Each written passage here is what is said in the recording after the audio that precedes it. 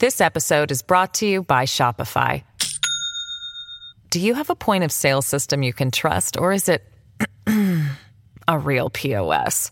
You need Shopify for retail. From accepting payments to managing inventory, Shopify POS has everything you need to sell in person. Go to shopify.com/system, all lowercase, to take your retail business to the next level today. That's shopify.com/system. Hello, everybody. This is Marshall Poe. I'm the editor of the New Books Network. NBN listeners like to read books and buy them. So we thought we'd tell you that right now, our friends at Princeton University Press are having a remarkable site-wide sale. You can get 50% off books, including ebooks and audiobooks, with the code 50, F-I-F-T-Y, at checkout until May 31. You can save some real money on Princeton University Press books. I encourage you to go there and check it out. Welcome to the New Books Network. Hello, and thank you for tuning in to the New Books in African American Studies podcast, a channel on the New Books Network. I'm your host, Jared Pichetti, and today I have the great pleasure of speaking with Professor Stephanie McCurry, a leading historian of 19th century America and the American Civil War era, to discuss her newest book, Women's War, Fighting and Surviving the American Civil War, published by the Belknap Press of Harvard University in 2019. Professor McCurry is the author of Confederate Reckoning, Power and Politics in the Civil War South, also published by Harvard University Press, which was a finalist for the Pulitzer Prize and winner of the Frederick Douglass Prize, the Merrill Curdy Prize, the Avery O. Craven Award, and the Willie Lee Rose Prize. She is also the author of Masters of Small Worlds, Yeoman Households, Gender Relations, and the Political Culture of the Antebellum South Carolina Low Country, which was the winner of the John Hope Franklin Prize and 4 other awards. She has received a Guggenheim Fellowship. And Professor McCurry is currently the R. Gordon Hoxie Professor of History in honor of Dwight D. Eisenhower at Columbia University. She grew up in Belfast, Ireland during the Troubles. We often think of war as a man's world, but women have always played active roles in times of violence and have been left to pick up the pieces in societies decimated by war. In this groundbreaking reconsideration of the Civil War, the award-winning author of Confederate Reckoning invites us to see America's bloodiest conflict, not just as pitting brothers against brother, but as a woman's war. When the war broke out, Union soldiers assumed Confederate women would be innocent non-combatants. Experience soon challenged this simplistic belief. Through a trio of dramatic stories, Stephanie McCurry reveals the vital and sometimes confounding roles women played on and off the battlefield. We meet Clara Judd, a Confederate spy whose imprisonment for treason sparked heated controversy, defying the principle of civilian immunity and leading to lasting changes in the laws of war. Hundreds of thousands of enslaved women escaped across Union lines, upending emancipation policies that extended only to enslaved men. The Union's response was to classify fugitive Black women as soldiers' wives, regardless of whether they were married, offering them some protection, but placing new obstacles on their path to freedom. In the war's aftermath, the Confederate Grand Dame Gertrude Thomas wrestled with her loss of status and of her former slaves. War, emancipation, and an economic devastation affected her family intimately, and through her life, McCurry helps us see how fundamental the changes of Reconstruction were. Women's War dismantles the long-standing fiction that women are outside of war and shows that they were indispensable actors in the Civil War, as they have been and continue to be in all wars. Thank you so much, Professor McCurry, for joining me this afternoon. It's my pleasure, Jared. Thank you so much for inviting me. You begin Women's War with a personal reflection on your childhood and adolescence in Belfast, Ireland during the era of the Troubles. And I'm wondering if you could speak to how the early years of your life shaped both your intellectual and personal interest in the study of women in war. Thank you. Yes, it took me a long time to get around to confronting that directly. And this is the first book where I have actually written, however briefly, about that. So as you mentioned, I was born in Northern Ireland under British occupation, and I grew up in a Catholic neighborhood in West Belfast in the Falls Road, which was at the heart of the Troubles, starting in the late 1960s. And so when I was a child and into my adolescence, when we immigrated to Canada, I lived amidst a military occupation, literally in my city, my neighborhood, and also a kind of struggle over the legitimacy of British occupation of Northern Ireland. And this was just foundational to my. It was a very political education. I was a political child, as was everybody in many ways in that world. And among the things that I took away from that, or I learned at an early age, is that there's violence that's called legitimate, like what the British Army does, and there's violence that's called illegitimate, like a rising against them. So this question of violence and legitimacy and political legitimacy was really clear to me at an early age. Like, how do you make that work? And so was a fixation on power. It was exercised so directly, so violently, obviously between occupiers and the colonized. The Irish Catholics, who were cast as an inferior race, believe it or not, and British occupiers. But the other thing that I don't understand how I saw it so clearly as a child, but the other thing was, it was clear to me that men had all the power, even though women were involved in this rising, this insurrection, also this anti-colonial movement. There were plenty of women involved in it, both politically and militarily in the streets. We had famous leaders like Bernadette Devlin, who was a college student who took the political leadership of the movement in the late 1960s. And yet we lived in a profoundly patriarchal society. Families, homes, the way women were treated, the way they were treated by the church, by the state, by their own husbands, their fathers. It was so deeply patriarchal, Irish Catholic culture in Northern Ireland and in the Republic. And so I was always mystified by that. Like, they're not more important people. Why do they have all the power? And so for me, the question of gender and power was always there with race and class. It was always there with colonizer and colonized. The world seemed like a force field of power, and I had to figure out where justice. I was on the side of people who were attempting to enact justice for their own communities, and that included women, but nobody really seemed to recognize that, and the history certainly didn't either. In the prologue of Women's War, you write, quote, "There is no idea more powerful in Western culture than the idea that women are outside of war, that they belong to the realms of the family and of peace, not to the state in war," end quote. The idea that women are outsiders in war constitutes one of many historical myths that you shatter in this book, and I believe that the field of American history owes you a great deal of appreciation for taking this falsehood to task once and for all. But where and when did this idea originate that women are outsiders to war, and how has it reared its ugly head time and time again over the course of Western history? Well, it's a really difficult myth to tackle because it's both trans-historical and trans-cultural, like so many things that have to do with women's history. And I think this is very difficult for historians because historians are trained to talk about time and change. So what do you do, like, with the asymmetry between men and women, which takes a bunch of different forms, but which is always an element of every society in every era? And it's the same thing with this idea that women are outside war. I mean, if you read the play Antigone from the very early pre-Christian era, you will see this same representation, that the woman figure who is Antigone, who is presented as a savior figure, is she has nothing to do with the civil war that's going on in her society, one in which her one brother is loyal to the king and one is a traitor. The position that she is ascribed is the one who has to honor her brother regardless of what the state says.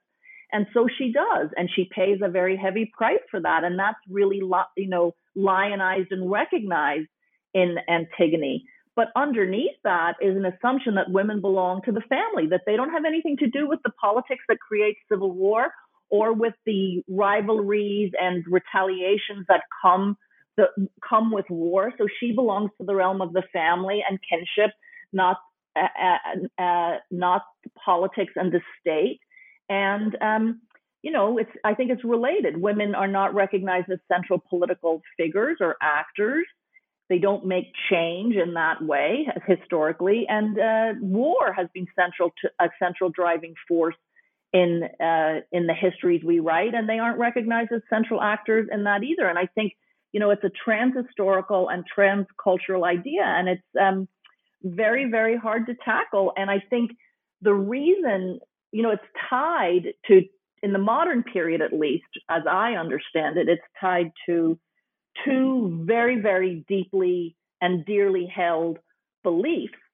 One is that there has to be limits on the destruction of war. So if you have to recognize that women might kill you as well, and that they might be just as militarily threatening and dangerous as men, then it's very hard to see any edges to war, like home front, battlefront, for example. So there's that. I think it's a way of putting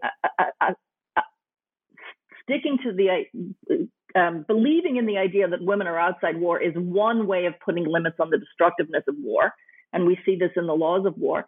And the second belief that undergirds it is it's essential to the gender order.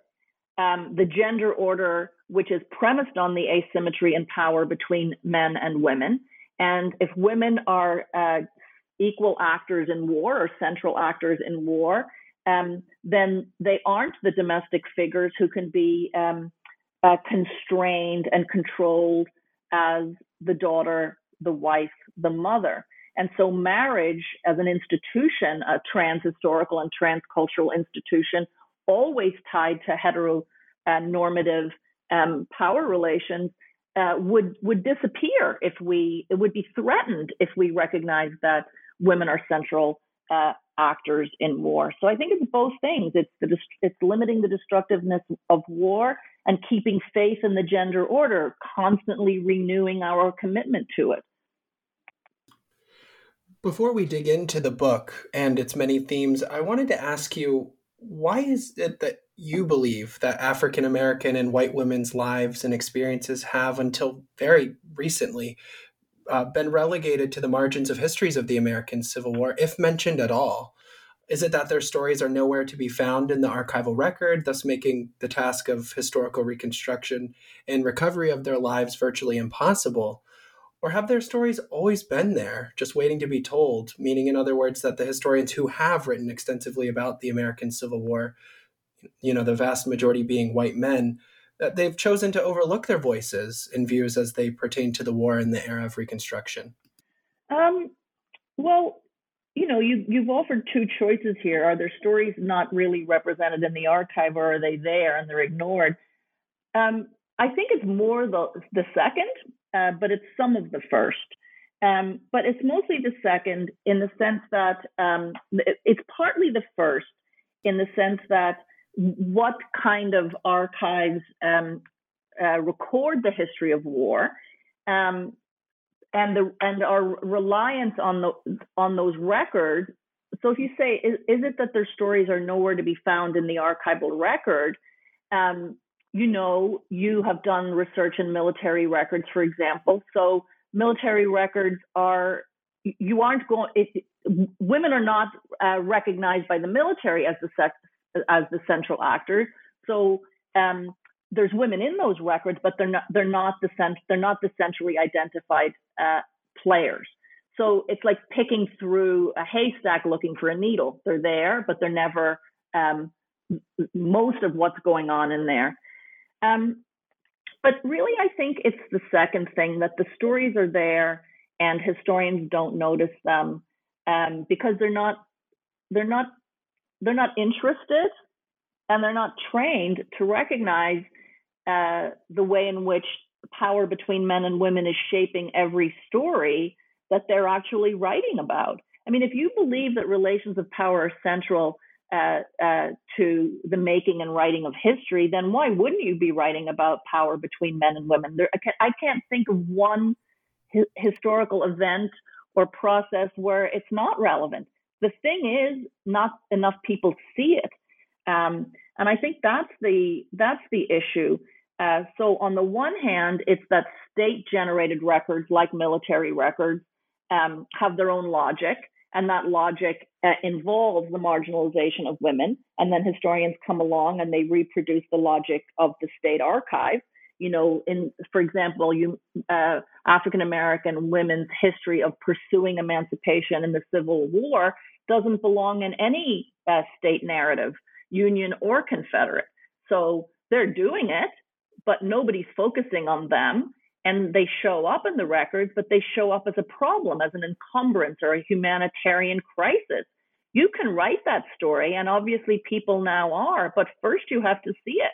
And you have to pick through the military record to find it. And I just love it because there's people out there doing Civil War history, all different kinds. Savolia Glimpse, obviously, in her marvelous recent book, but also people like Amy Stanley, who are using the congressional records or the records of the War of the Rebellion. I mean, these are not like obscure records. And there's an enormous amount of material in there that we can use to write women's histories of that period and gender histories of that period. You just can't let the archive and the state authorities dictate the story, which is, I think, why so many historians who use these archives basically reproduce the logic of the archive itself. And in that logic, women are marginal actors. Absolutely. I think that provides a really interesting way to segue into the first chapter of the book and the women that you introduce to your readers in the first chapter. Some of these women, like Clara Judd, Sarah Jane Smith, and Kate Beatty, who actively participated and perpetrated war on the Union Army, often to the great surprise of Union Army soldiers and officials, at least in the very early years of the Civil War. And I'm wondering, in terms of your discovery of these women's, experiences and actions during the Civil War as you were reading these historical records themselves, but in what ways did these Confederate women make war on the Union, and how did that defy what had previously been written about them? I mean, I think it offers a really interesting way to expound upon what you said just a few moments ago about state records that are produced at the state level and the ways in which they have historically marginalized the voices of women. But when you encountered women like Judd and Smith and others who were actively taking up arms and engaging in warfare in a number of different ways, what was your response to that? And also, in all of the different ways, what was their role in perpetrating war on the Union Army throughout the Civil War? Well, I mean, here I was using military records, including the War of the Rebellion, and reports on military activities. And in retrospect, it shouldn't have been that surprising. Historians for a long time have recognized that the Civil War was a people's war, that it was a war, it became a war of occupation. People rise up against occupation, even if they don't have an ideological commitment to the Confederate cause. More people will join once they're occupied. So it's both things. It's true believers, and it's also people who are fighting against resisting occupation. And, what would make us think that in a people's war like that, the only people who rise up and rebel are men?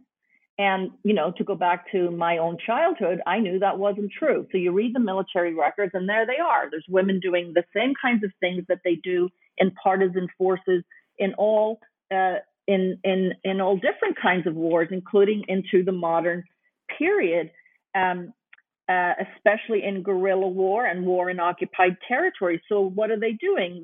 Army reports are littered with references to women luring soldiers into ambushes, cutting telegraph wires, and engaging in other acts of sabotage, all kinds of spying and smuggling, but especially conveying military intelligence, the kind of underground work that women do in partisan forces across the modern period, and which the armies end up having to attempt to control.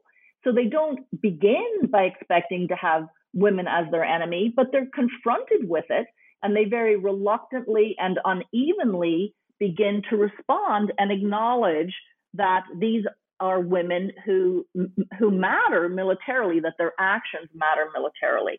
And so that's really the subject of of that chapter is how the assumptions Union Army officers and ordinary soldiers went in with, that we don't make war on women and children, that they're the wives and soldiers of rebels. They're not rebels. They're the wives and soldiers they're wives and daughters of rebels. So they're confronted with women who are ideologically committed to the cause. I mean, that was one of the shocking things about moving into the South for Union Army, for the Union Army officers and soldiers, is that they start to realize that, and they all say this, that women are the worst secessionists, they're the most ardent rebels and true believers in the cause. And we have an old literature that acknowledged that. It just didn't really follow out the logic of that. So then they have to respond. And that was this, it's actually a far more consequential story than I realized, because as I discovered, it bears directly on the rewriting of the laws of war during the American Civil War.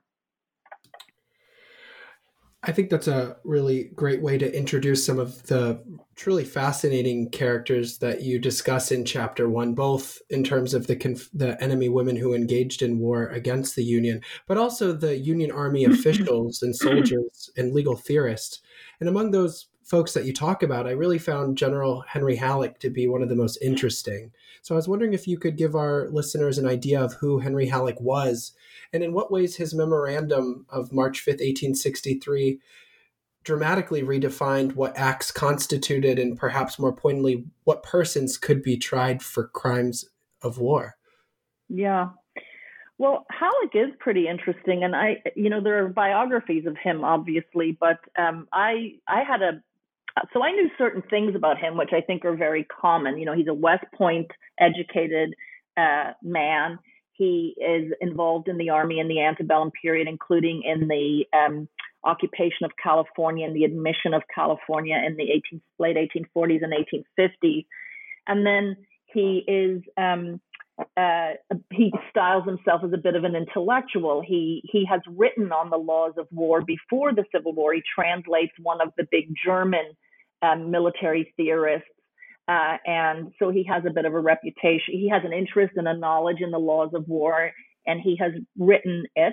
But before the war, he's a mining. He also has a lot of interest in California. The papers in the Bancroft Library, there's not that many of them, but they're really fascinating because he's up to his eyeballs in mining disputes in California. He's a lawyer, so that's really interesting. But his military history is that he's the commander of the Department of the Missouri, which includes Tennessee, Missouri, places like that. And so he's in the middle of the eruption of guerrilla war at the beginning of the war, and it's extremely out of control and hard. There's no sort of handbook about what are you allowed to do to people who fight you but don't fight you in uniform.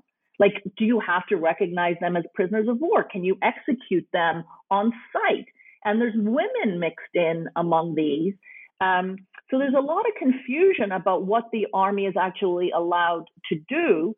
And so Halleck is in the middle of that firestorm. And then he has this on the ground experience. And he says it was like way worse than Mexico, because he was in the Mexican War, the occupation. And then he becomes the general-in-chief of Union armies. And so he goes to Washington and he's in charge of the whole operation.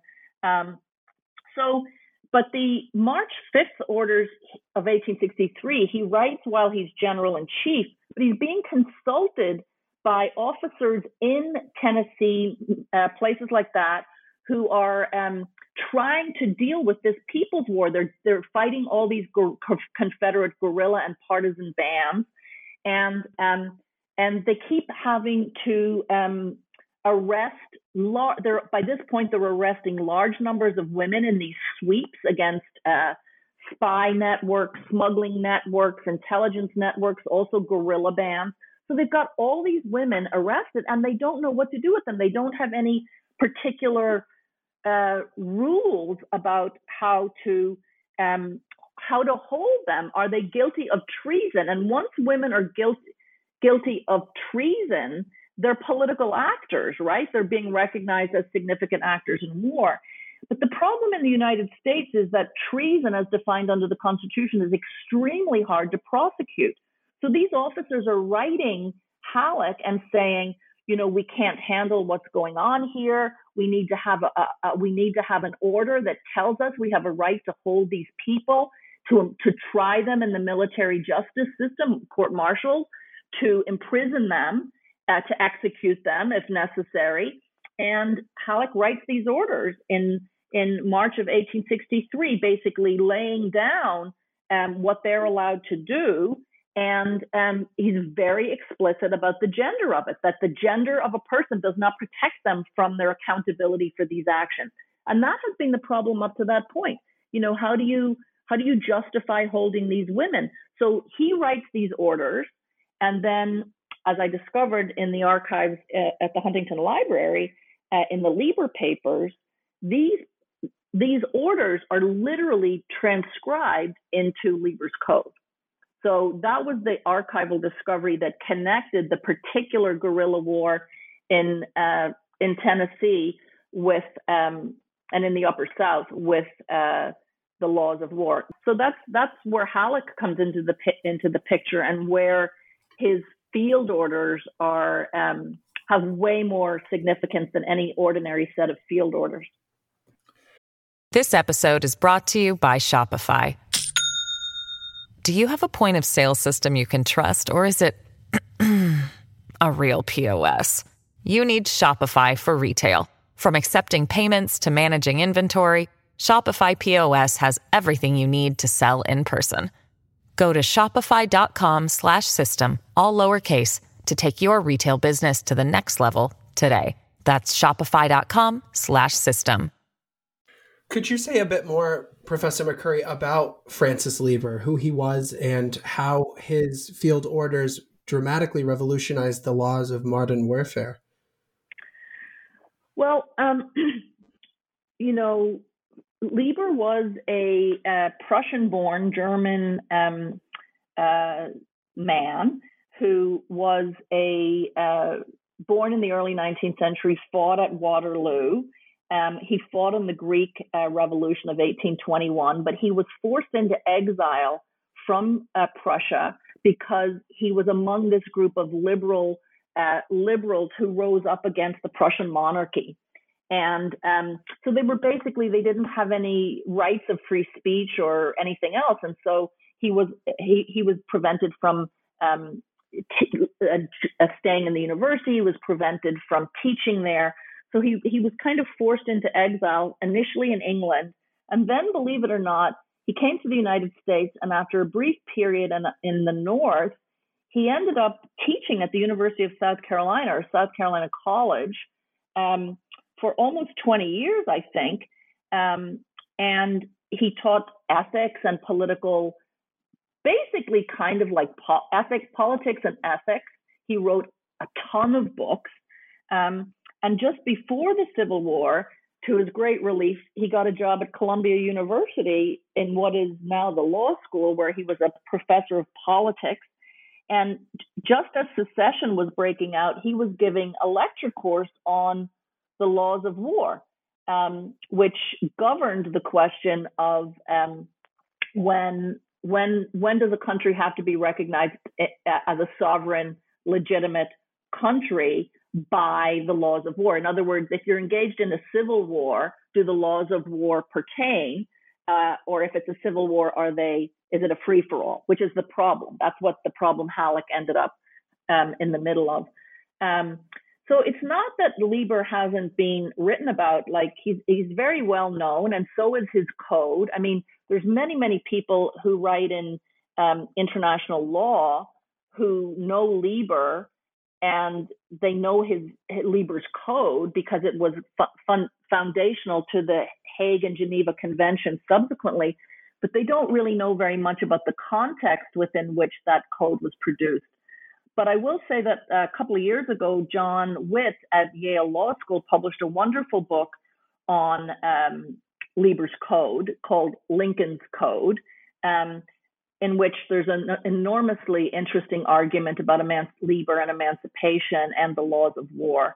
My contribution was, again, as usual with me, to pick up on the way in which this question about gender and women's accountability for treason was central to the new laws of war that Lieber wrote. And this is where I saw in the draft in the Huntington Library that he wrote a draft that said nothing about women. Halleck's edits said, "Are you kidding me? This is a civil war. These people are in insurrection. See my orders of March 5th, 1863. And then Lieber added a whole separate section on civil war and the laws of war in civil war, where he incorporated Halleck's field orders holding women accountable for a kind of treason that they created now to make it work, which they called military treason, where the standards of proof for conviction were just much lower, and where they could be tried in a military trial.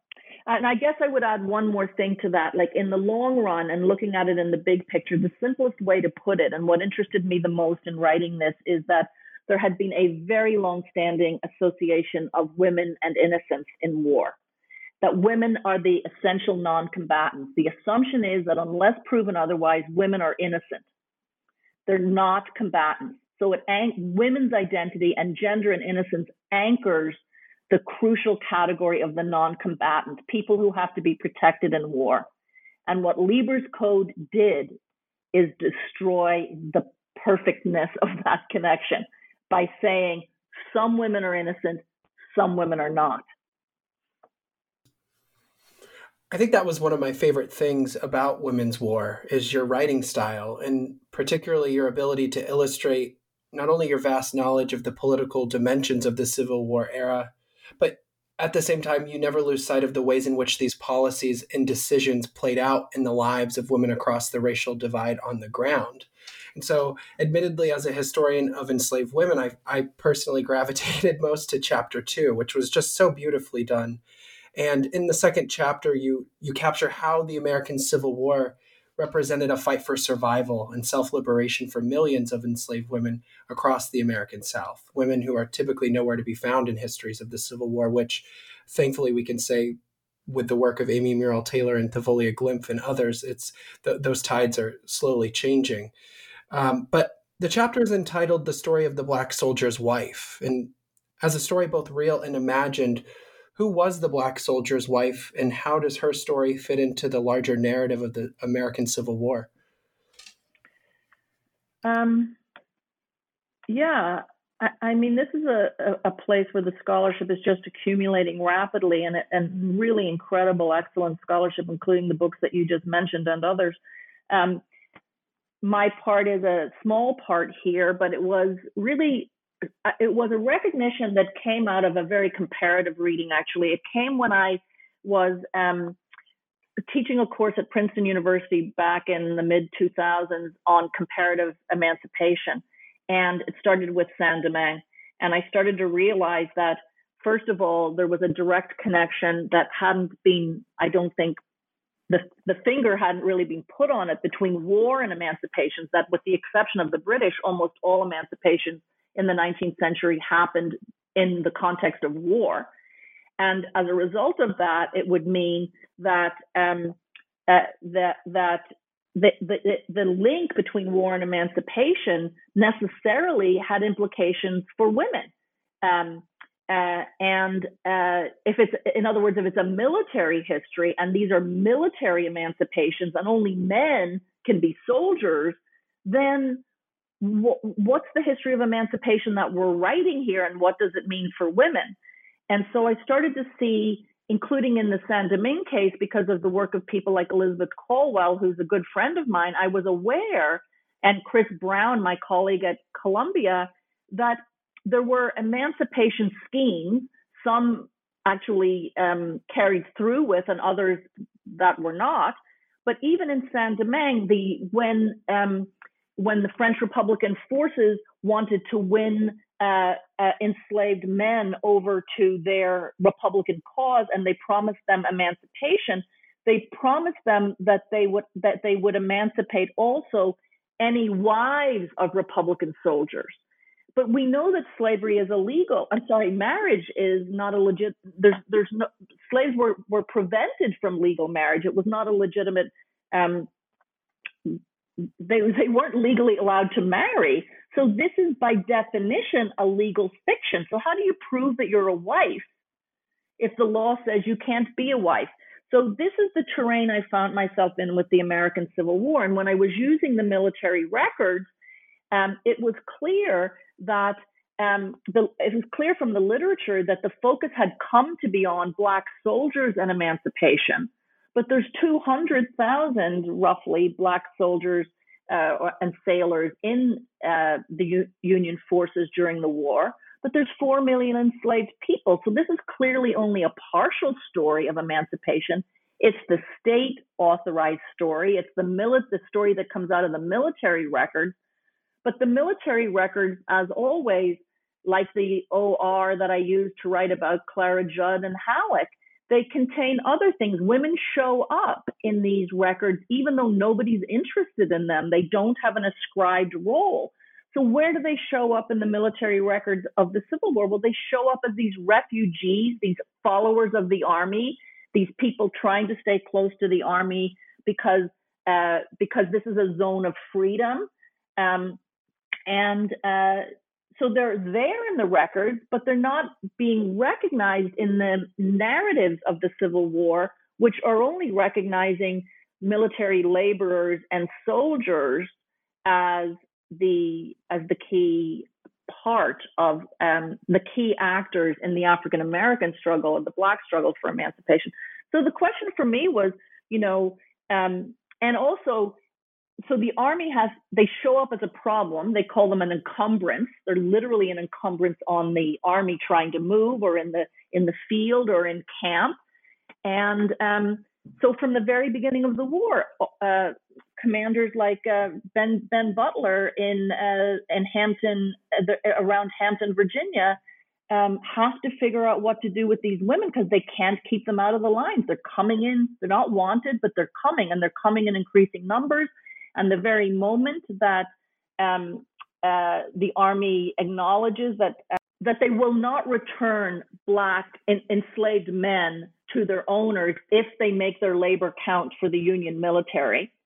So there's a sort of quasi or provisional freedom, a temporary status, a cancellation almost of the property claim of their owner. And then women come in, but the justification for holding these people is that they're denying their labor to their owners who are enemies of the United States. But how do you justify holding the women?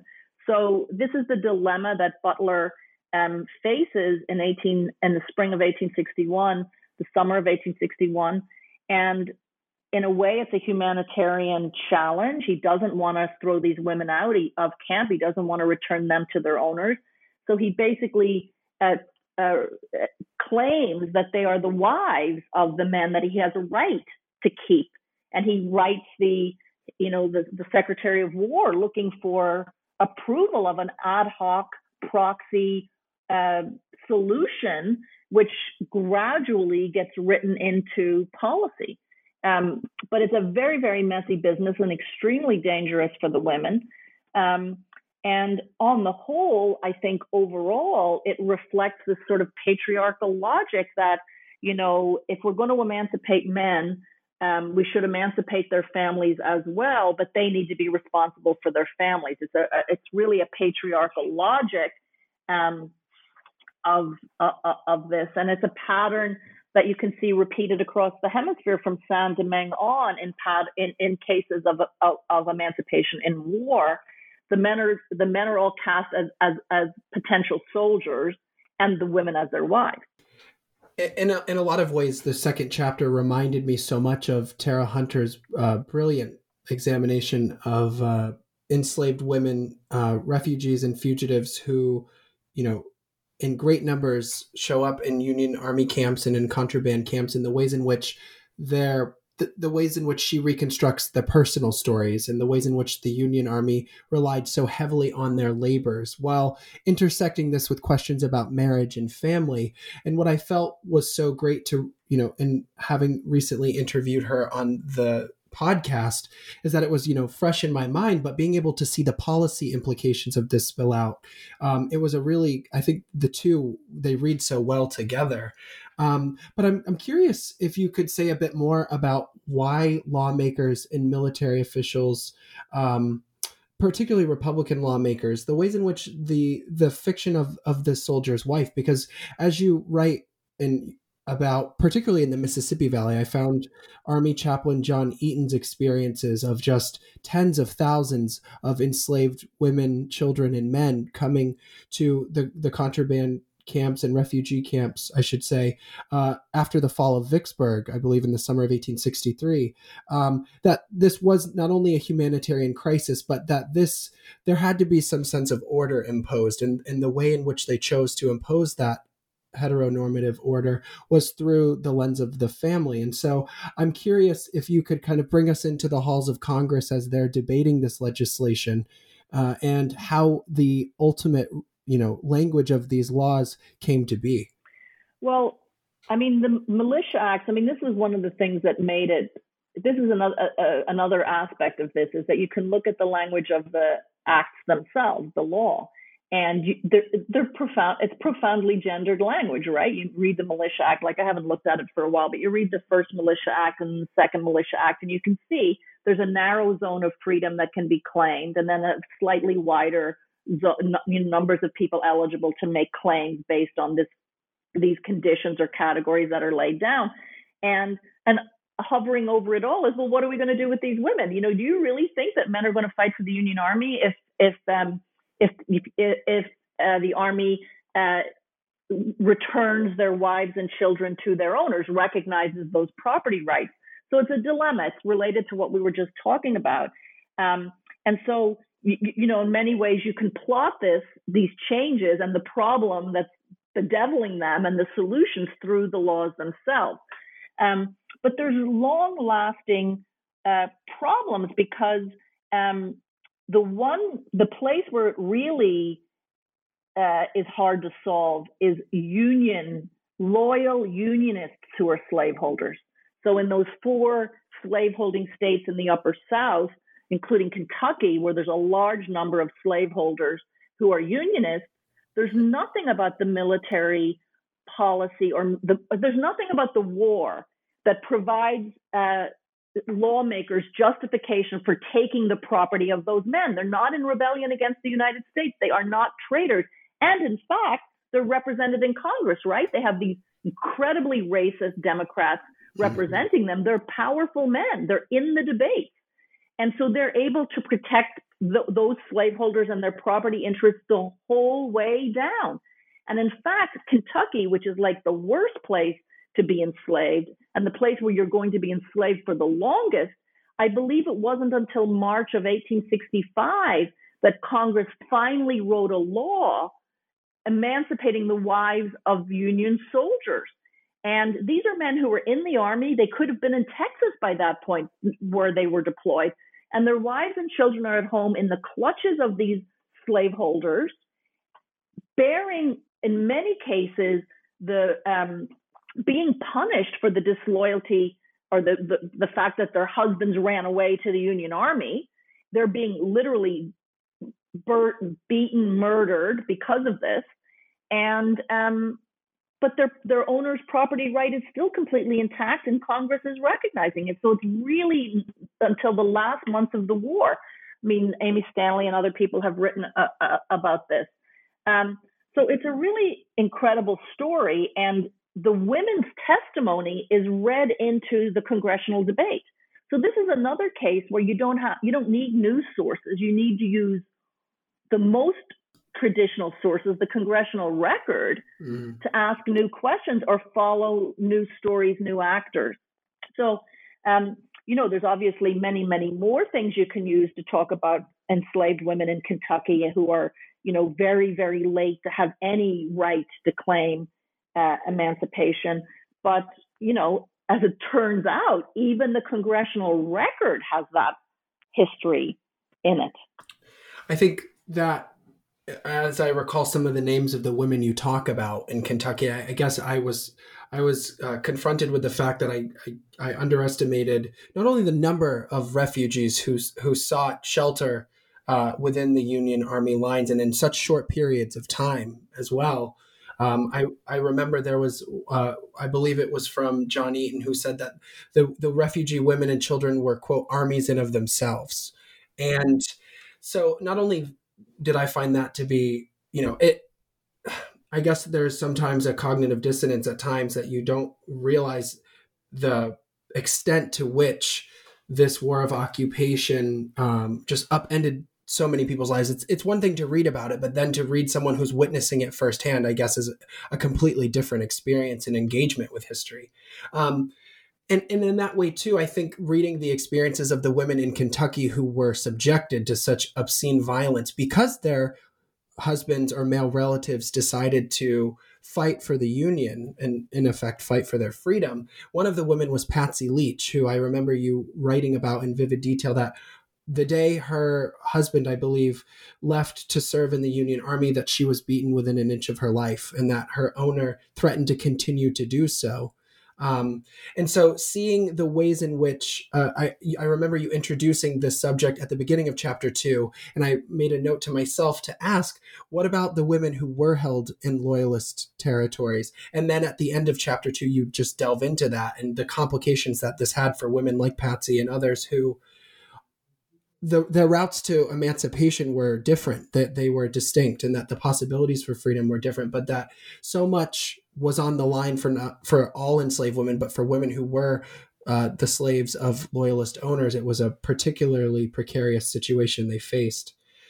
And also you have like just one thing I just want to mention, because it is so fascinating. Like, what you just pointed out, huge numbers of women, Eaton says, they're like a horde, an army coming in, an army of invasion themselves. And so there's all these people who are on the move, who are taking, seeking freedom with their feet, taking incredible risks. Like they don't know what they're doing. And they don't know what they're going to, and nobody's on their side.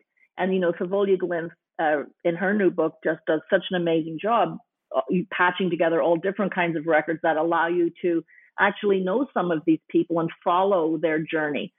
So there's all of them. And then there's that group you just mentioned, people who have no legal claim till the bitter end and can't grasp emancipation by any legal means. The only thing they can do is run away. They can't stay where they are. And then there's another whole group of people that I wrote about in Confederate Reckoning who never leave the plantation. So, and who fight for emancipation exactly where they were to start with. Because think about it, like I always ask myself this question, human beings are so unpredictable, right? Like if a Union gunboat is going to come up the river and you've been signaled in a low country South Carolina rice plantation that in 1863 or 1862 for that matter, a boat's coming up the river, and if you're in the right place at the right time, you might actually be able to get on that boat and go back down to Union-held lines. So I've seen plantations where this happens, and half of the people go and half of the people stay. And, that's just human nature. Some people have more tolerance for risk. Some people are going to stay because other family members are there, but it isn't always family units that go. There's an element of human. We're as historians, we're really good at talking about contingency, but are we really? What do we do about personality? The fact that some people have a high risk tolerance and appetite for risk, and others don't. So there's another huge number of people who I think have not really figured very clearly in the war for emancipation, and that's the people who fought that war on plantations. And that was part of the reason that I wrote Confederate Reckoning. Because it isn't just about the Union Army and who makes it to Union lines.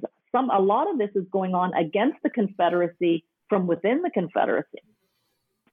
Absolutely. And I believe it's because of you and Professor Glynn's work that plantations themselves are seen as sites of the war as well, that these were insurrections, I believe you said, from within, that scholars have often not fully fleshed out in their examinations of the Civil War, and particularly African Americans' involvement in these conflicts.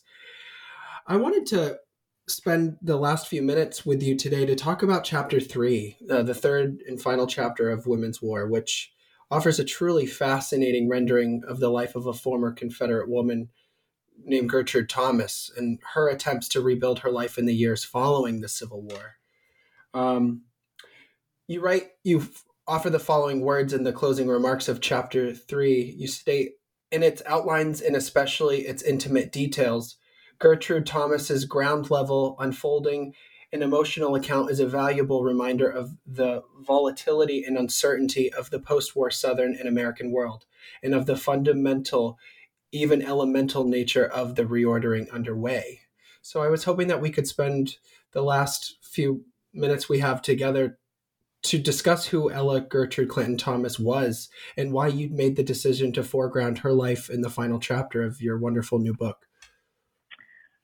Yeah, thank you. This is the part that I continue to work on, so I'm really happy to talk about it, and my thinking is evolving all the time. So Ella Gertrude Clinton Thomas is not an unknown figure to those of us who work in Southern history, and she, for reasons that are just really handy, one of which is that she kept a very, very long diary of her life that covers like at least 40 years. And it goes from the antebellum period when she was a young single woman through her marriage, through the Civil War, into Reconstruction, and all the way down to the late 19th century. And there's a redacted, published version of her diary, which is available. People use it to teach, and I have for years. And the introduction to that book was written by Nell Irvin Painter, and it's a really, really wonderful introduction, as you could imagine. So it's about this white slaveholding woman and this unrepentant Confederate. But the introduction is written by Nell Painter, so it's fantastic. And she's not let off the hook for anything. But there are even things I learned about Ella Thomas that Nell didn't know when she wrote that. She had her suspicions about, but didn't know. And in any case, so I had always used Gertrude Thomas's diary mostly to teach about the antebellum period, because she has this section called women slave something. It's basically about it's really about the way white male slaveholders' sexual power over slave women poisons life for all the women, black and white. And it's a much more interesting diary to me than Mary Chestnut's. She's just less predictable. And but the postbellum part, the Civil War and postbellum part of the diary, and I always knew in my mind that this was the really dramatic story. And the reason I decided to write about it was that it was one way of scaling down the history of Reconstruction, which is, as you know, one of the canonical topics of American history, with some of the best historians of, the century and now 2 centuries writing on it, including and especially, of course, W.E.B. Du Bois, is that this is just a truly canonical subject, and it's massive. I mean, it's daunting. Like, how do you? The history of Reconstruction has really been written, in some cases beautifully, but as a matter of political economy, and it's very meta in it. The historians who do it, they're very meta in their approach. It's about politics, it's about labor, it's about power. And one of the things that really strikes me over time as a feminist historian is that the destruction of slavery, the attempt to actually destroy slavery as an institution and remake a society based on an equal claim to be free people with dignity and human rights and civil rights and political rights, that Du Bois and Foner and other people have written so beautifully about, that this was not just a struggle that went on in Congress or state legislatures or even just on farms or plantations in the field, but inside human beings and between human beings over incredibly intimate matters. So it begins with the recognition, and you can see this with Gertrude Thomas. So the value of her diary is that it is a woman's perspective, and in that way, it necessarily blends the political and political economy, the big meta questions of land, labor, race, capital, with very intimate matters of love, belonging, family, sexuality, incredibly intimate matters. And so part of what I wanted to convey, or I'm still thinking through, it sounds crazy, but it's really the recognition that the destruction of slavery was a far bigger and more challenging process than even historians of Reconstruction have yet grasped, in part because they only grasp it in relation to its public presentation. But if we grasp it in relation to its private and intimate dimensions, it's even more daunting. So to give you one example of what I mean, so for example, I like now to think about not reconstruction, but reconstructing, an ongoing active process of attempting to make new lives, new persons, new families, new homes, new societies. It's almost a utopian project. And one example of this, the way that the grasping what happens in intimate relations is relevant to this, is that when Gertrude Thomas, when her plantations are being occupied by Sherman's army, so at the moment that the destruction of slavery hits her at home, her father dies. And he's very, very wealthy, one of the wealthiest men in Georgia, and he's always bankrolled her. She's just daddy's girl. And he dies, and she's devastated. And all her life, in between, in the pages of her diary, there's been this worry about who's the father of the, as she calls them, the white slave children on my father's plantation. And she names these people, Lorraine, she says, and her daughters.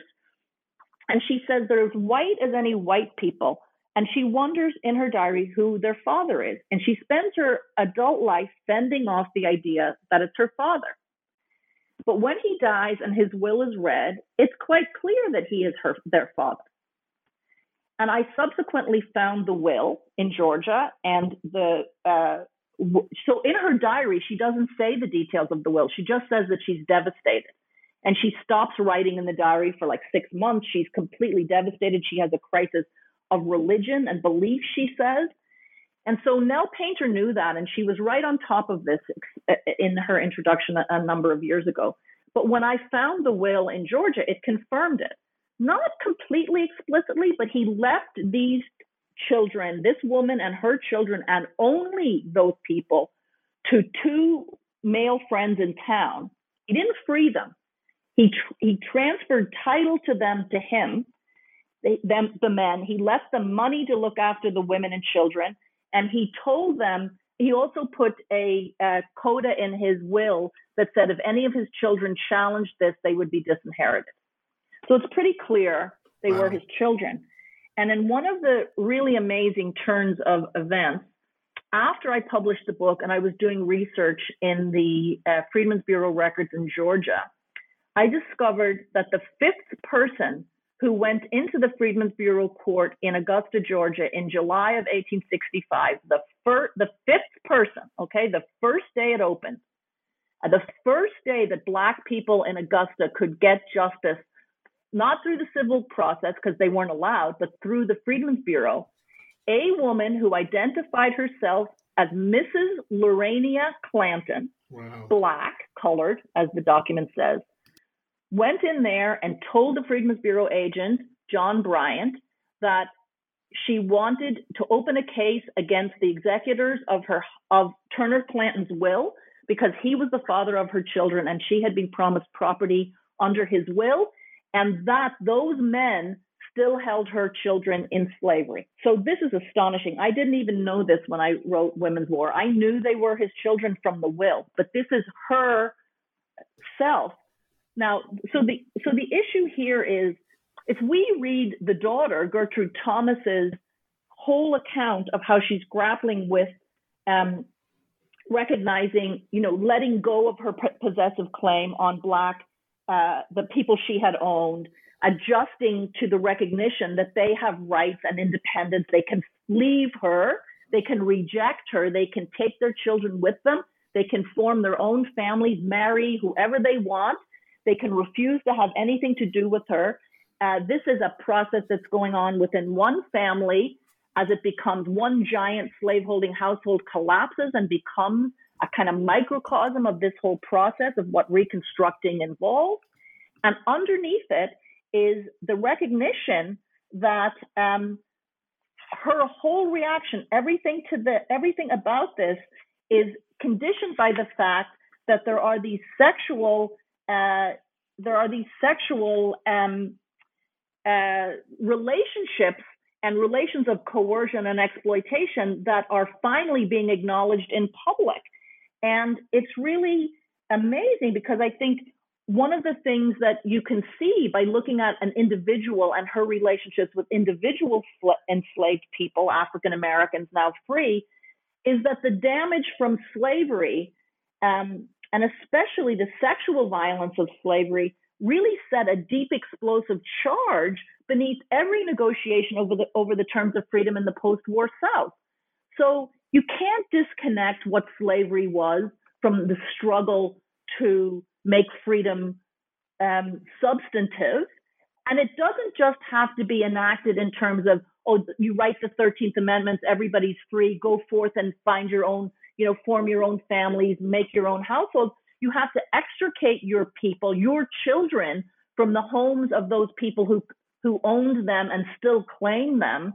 And I think it really brings us into a new recognition of how challenging it was to make something like the 13th Amendment real, even in terms of a minimal claim of like, now you will have a right to marriage, a free marriage and free homes. And so I think we are really in a position where we can begin to recognize the enormity of the task. And in this sense, it brings me around to wondering if we do recognize the enormity of the task, which I think we will only really recognize if we grapple with these intimate, including sexual histories that bear on emancipation, and also the sort of reconstruction of subjectivity itself and of love and belonging. What is love? What is belonging? What is a family? That when we do recognize this, I think we come face to face with the enormity of the task that emancipation involved and reconstruction involved. And in a way, it makes me wonder why so many historians, almost everybody, have been so willing to pronounce Reconstruction a failure. I mean, a task that's so daunting and so enormous, and we're operating on a binary scale of success and failure. Like, what would success be? And why is it a failure?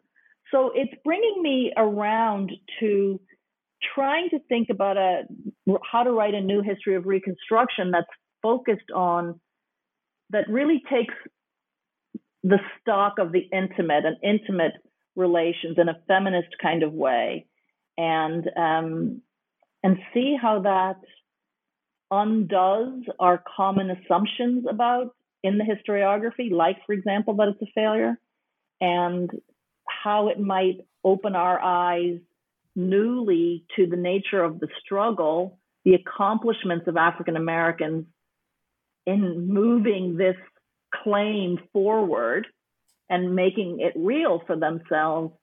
I don't know, I'm just really excited about that. I feel like there's so much we can do and so many new kinds of examples about how to do it, from a lot of them from Black women authors themselves, writing about other times and places, but teaching us to think about how these intimate relations are at the very center of historical struggles, not peripheral, minor elements of it. That reminds me so much of, when I think back to preparing for comprehensive exams, I think that's what everything that you just said reminds me so much of Leon Litwack's interpretation of Reconstruction, and how the lived experiences of individuals become the historical canvas in which he reconstructs this very challenging and tumultuous period, from the individuals who were at the center of this drama, right? And so I really enjoyed the phrase you wrote at the end of that chapter, that her personal history reveals a much larger history, and that there's something to be said about examining massive historical events like Reconstruction from the perspectives of individuals at individual places and at individual times. And so the last question I wanted to ask you today is, can eager readers anticipate a Reconstruction era sequel or a companion to Women's War in which you delve more deeply into these intimate and granular experiences of formerly enslaved women and possibly the female slaveholders who had formerly held them in bondage, and how they, as you say, actively reconstructed their lives and made sense of this new world in the years to come? Yeah, that's what I'm doing now, and the work is just so amazing. I mean, it's overwhelming and daunting. I mean, I'm working in Freedmen's Bureau records right now, and in plantation records, and other kinds of Black church records and other kinds of things, Black newspapers, and basically trying to find a way to manage the scale of the research with a design of keeping individuals or small groups of individuals at the center of each chapter and each element of the story. So I just wrote an article for an anthology that Nancy Cott and Margot Canaday and Robert Self edited called On the Intimate State. And I wrote an essay called Reconstructing Belonging about the 13th Amendment at work in the world. And I lay out there some of the ideas of chapter 1 of this book that I'm trying to work on, that I am working on now. And it's just really, really interesting. I don't know what the chronology of it is yet, because I think that this is a post-war story that goes beyond the ends of political reconstruction. You know, it goes beyond 1877. And I also am very reading a lot of the new literature on Black women's history and theory to try to teach myself, you know, how to grasp and how to explain the intimate. And so that's what I'm working on now, and trying to work out the outline of a big book on this that keeps individuals and the matters of intimate relations at the center of the story I tell about Reconstruction. And one of the things that I'm doing to kind of educate myself or help myself to do this is reading as much as I can in Black women's history, comparative and theoretical stuff, also in literature, where the question of the intimate and intimate relations is more centrally connected, more centrally taken on. And stuff like Sadia Hartman's work and Jessica Marie Johnson's, and what was I reading today?